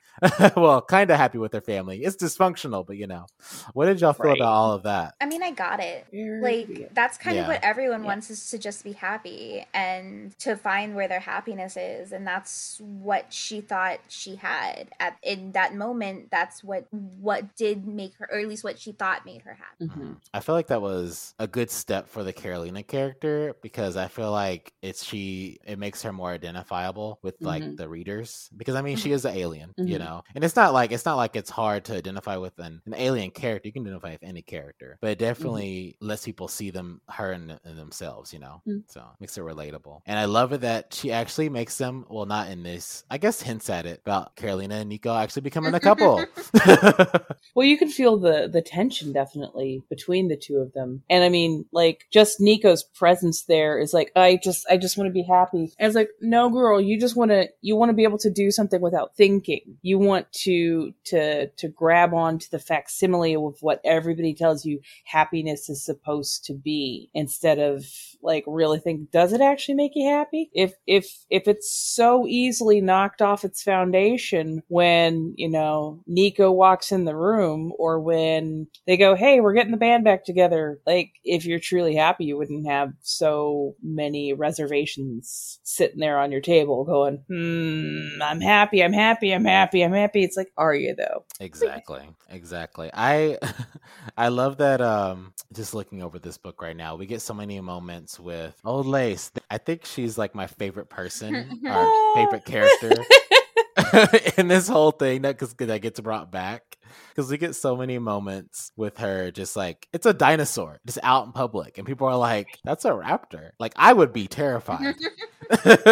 Like, that's a cool dog. That is not a dog. Well, that's like, there's a great scene actually when they're visiting Carolina in college, where, you know what I'm talking about, where, yes. That one, yes. Rod just brought it up on the screen. So, but this is this is an audio podcast, so I'll describe it. It's where they're just there visiting, and Old Lace is just there smiling, and like the person in the room next door in the dorm like walks out, sees Old Lace smiles, and they're just like, nope, I'm done. I'm not doing this. I'm gonna peace out. And honestly, same. I had one too many joints or one too many late nights for lectures. Yep. Nope, cannot deal with this. So be honest, guys. If you were in a universe like the Marvel universe, where these type of things, they're not common, but they're not like unheard of. Like, uncommon. You would just be like, this is some Avengers shit. I don't want to be part of it, and I don't want to be here when they wreck shit up. And I would just be like, nope, I'm gonna go about my day. It's like, let me see. My next door dorm mate lights up like a freaking rave every afternoon while she's listening to music, and acts like nobody can see that shit under the door or through a window. I walk out to a small group of people who they all look like runaway kids for the most part, and a dinosaur with a technological bracelet through its nose. I have to go back to lectures. I don't need this. More like, I don't need this. I don't need to go to class today. I'm sorry, I can't leave the dorm. There's literally a dinosaur outside my door.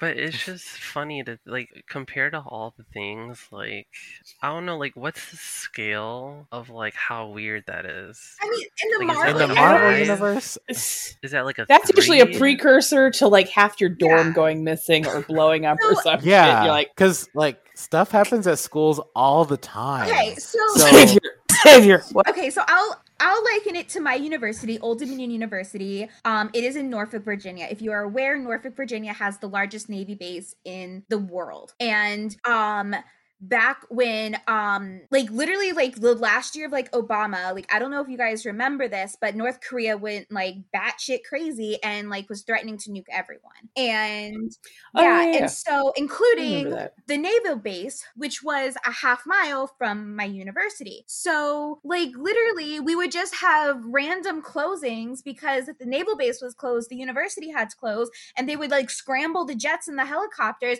and like we would be walking to class and like we would see the plane scramble, and we're like, no, I'm not dying for chemistry. Bye. And I feel like that to me, I feel like is how I would liken that to our universe. Yeah. And I mean, I can see that. And you've had superheroes showing up now since like the 60s. A long ass. So, and you've seen plenty of supervillains. There are entire companies that take care of demo and reconstruction. I'm sure when you see some weird shit, you're just like, there's a full-scale alien invasion like every this is why I'm not coming to class today. Right? Yeah, no, every year there's a fucking invasion of for Earth. example, this year is Null's invasion. Yeah, right. This year was Null. Last Oh year my was God. Plant was People. Carnage. Like Right. Carnage too. Carnage, was yeah, last year. yeah. It was Plant People, and then Carnage, and then now Null. Like it's just, and then even the year before that, it was the War of the Realms, was Asgardians invading. Like the Earth does not get a break in the Marvel universe. Yeah. Right. And I would just be that person. I'm like, I don't care. I just want to be with my plant.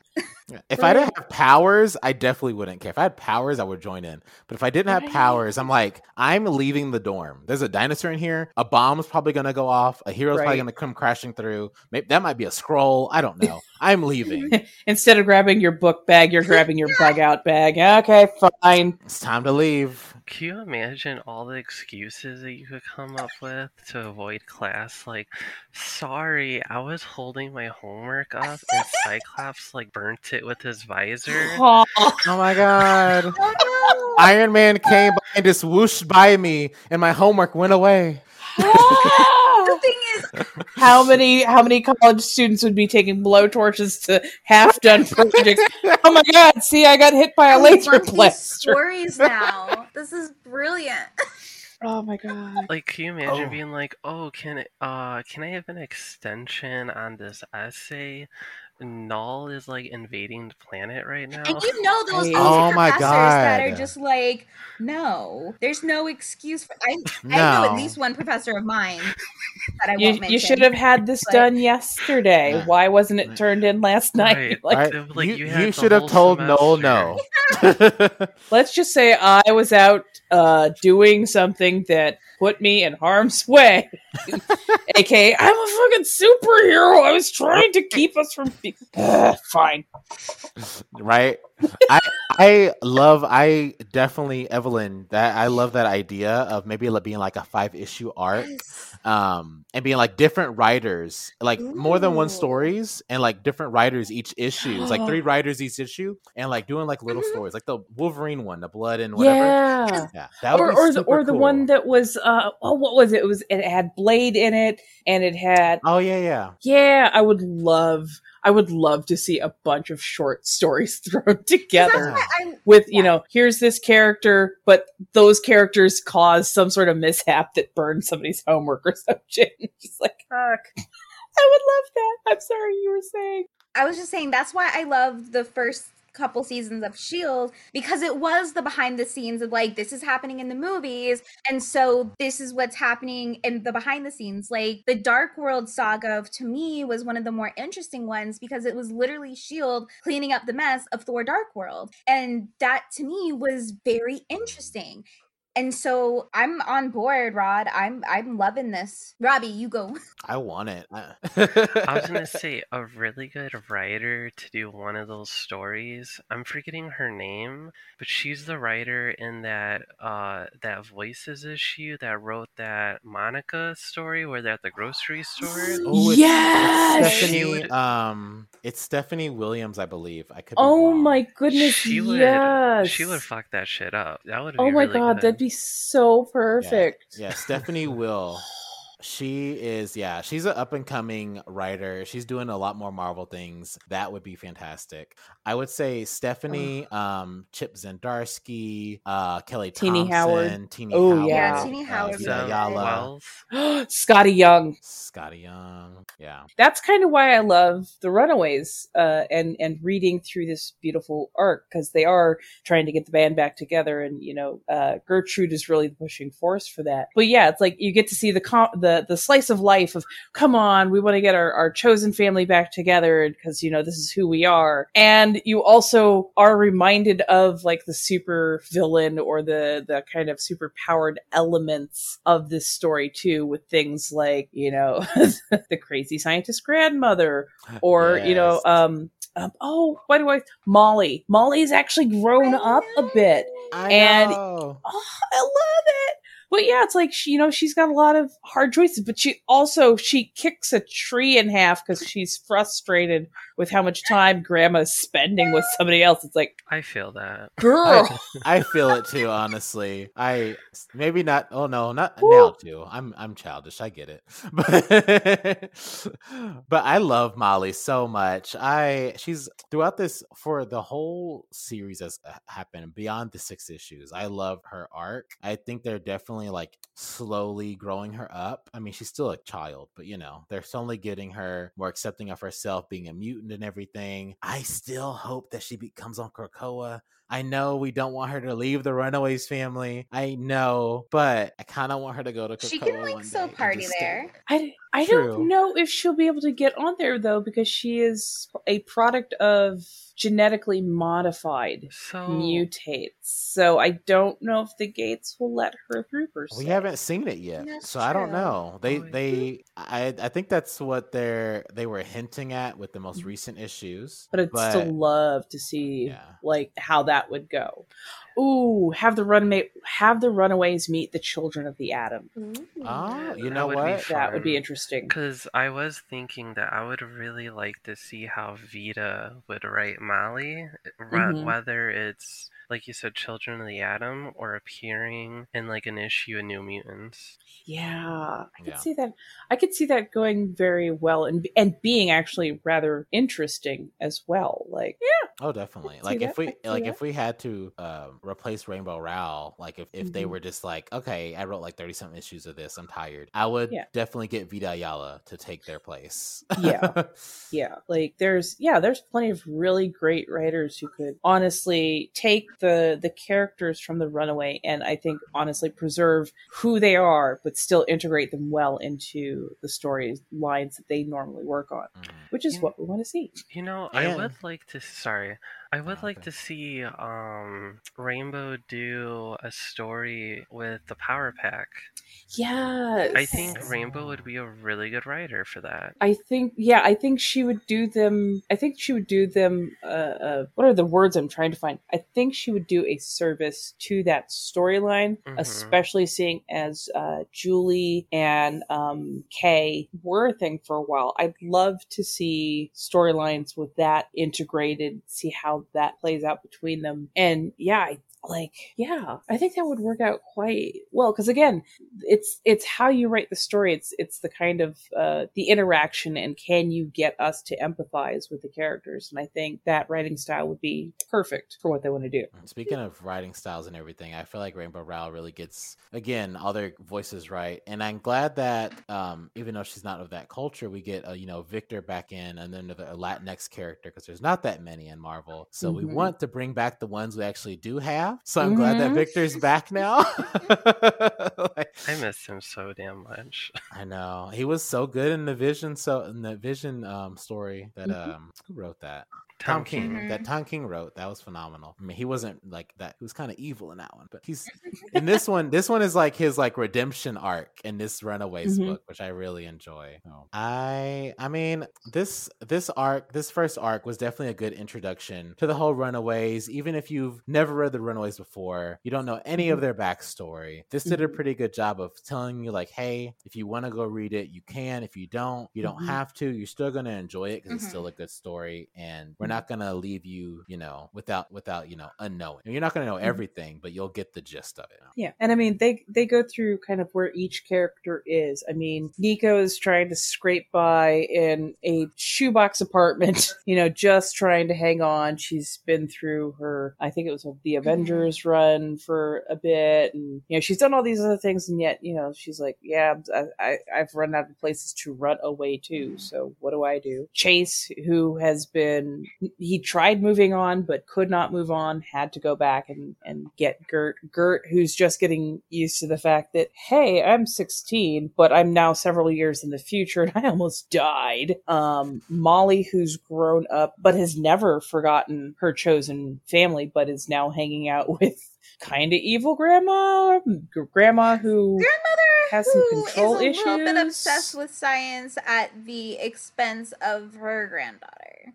Yeah, very much so. And Carolina, she's trying to be normal. She's trying her best to be normal, or at least what she thinks normal is, and go through those paces, and yet she seems very conflicted about being those places when she knows she really wants to be somewhere else. So yeah, I think it's such an interesting book, and it has so much, and it tells you so much about the characters that you get caught up on the who, the what, the where, the when, the why, the how, really quick and easy, and you just kind of ease into the ride, and you're like, okay, everybody in the van, let's go, let's do this. Yeah, definitely. I feel like it was such a shock too on the last issue that speaking of like what Evelyn said with the kind of crazy evil grandmother, that she brought the mom back. Mhm. And I don't remember. I guess it's good that I don't remember because we're not talking about it. But I don't remember if we see her again, the mom and I the grandma. low-key don't remember either. So I don't think we do. And We, if we see the mom for a couple panels at the very end of 6, I believe. Oh yeah, no, I mean right, we see her there, but I'm talking about after that. Like I mean later in the story. Definitely know that they mention in dialogue, but I can't remember if they actually. And that's such an interesting thing to kind of. I like that they're like, well, that's not really my mom, so we're just gonna move on from that. And that's Molly's tale. That she's like, well, this is a sign where I need to go because my grandmother is cloning my mom now. She's not gonna stop whatever she's trying to do, so I just need to go. And so I like to do this whenever we talk about like art like this, and we all say how we loved it, and that is great, and we should love because everything is awesome. Everything is awesome. But I do like to say everything is not 100% perfect, even though it's awesome. And even if you love something, you can always sometimes make it better. So I want to ask each one of you. We can start with Robbie because I like to pick on Robbie sometimes. Robbie, what is your constructive criticism, or what would you change in the first arc? Okay, that is a little tough because, well, overall I did like it. I think even though Rainbow Rowell utilized a lot of scenes well with Gert, she could have maybe dialed down a couple scenes and maybe showed a little tiny bit more with other characters. Because I do understand that Gert is the main focus of that first story arc. But it would have been nice to maybe see a little bit more interactions with the other characters, maybe having Chase and Carolina having a conversation with each other, a little bit more of that. Yeah, that's definitely a good perspective. I didn't think about it like that. I definitely agree. What about you, Raven? Oh, it's hard to think of what I would change, honestly, because I thought it followed a really good storyline. They did a really good job to begin with. I might want they had a good amount of dialogue. I might want to see maybe a little bit of introspection, just on what some of the characters are feeling a little bit earlier in the story, only because I am going in absolutely blind. So it just helped me kind of get a grasp a little bit more. Like, even if it's just like a photograph of them, like they had ones that was the whole group.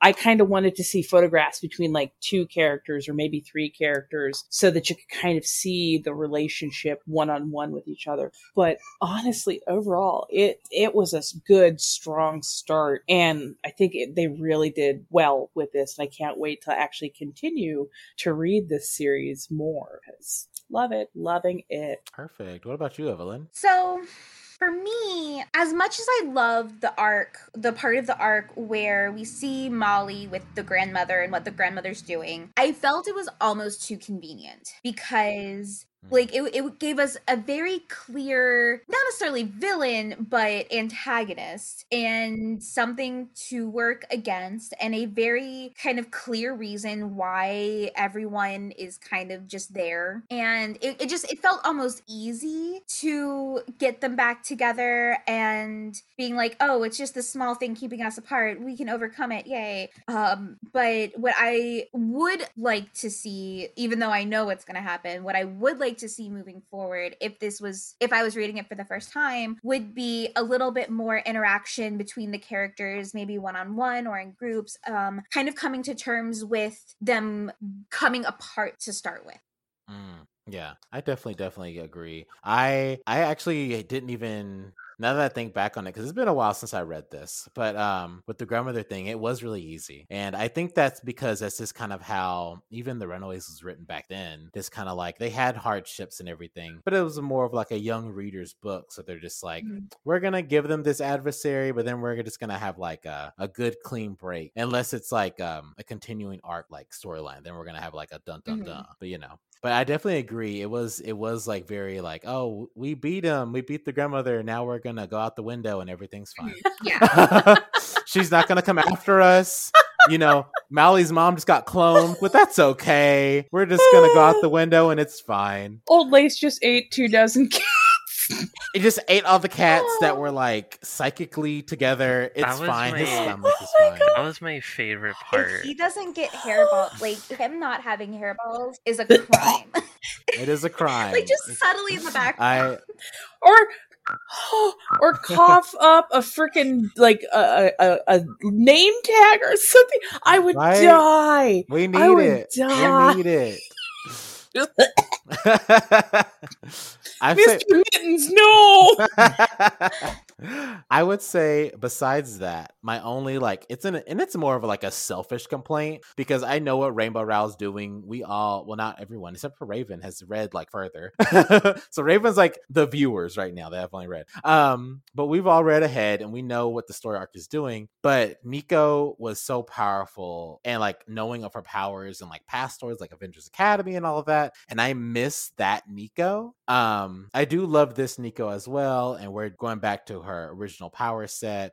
She has a whole story with that, and I like where that's going. But I also do miss the like Avengers Academy. I'm learning like different power sets with my power that I have with the staff. I have the gloves. I'm like a magician. Like I do miss that Nico, because you're like, woo.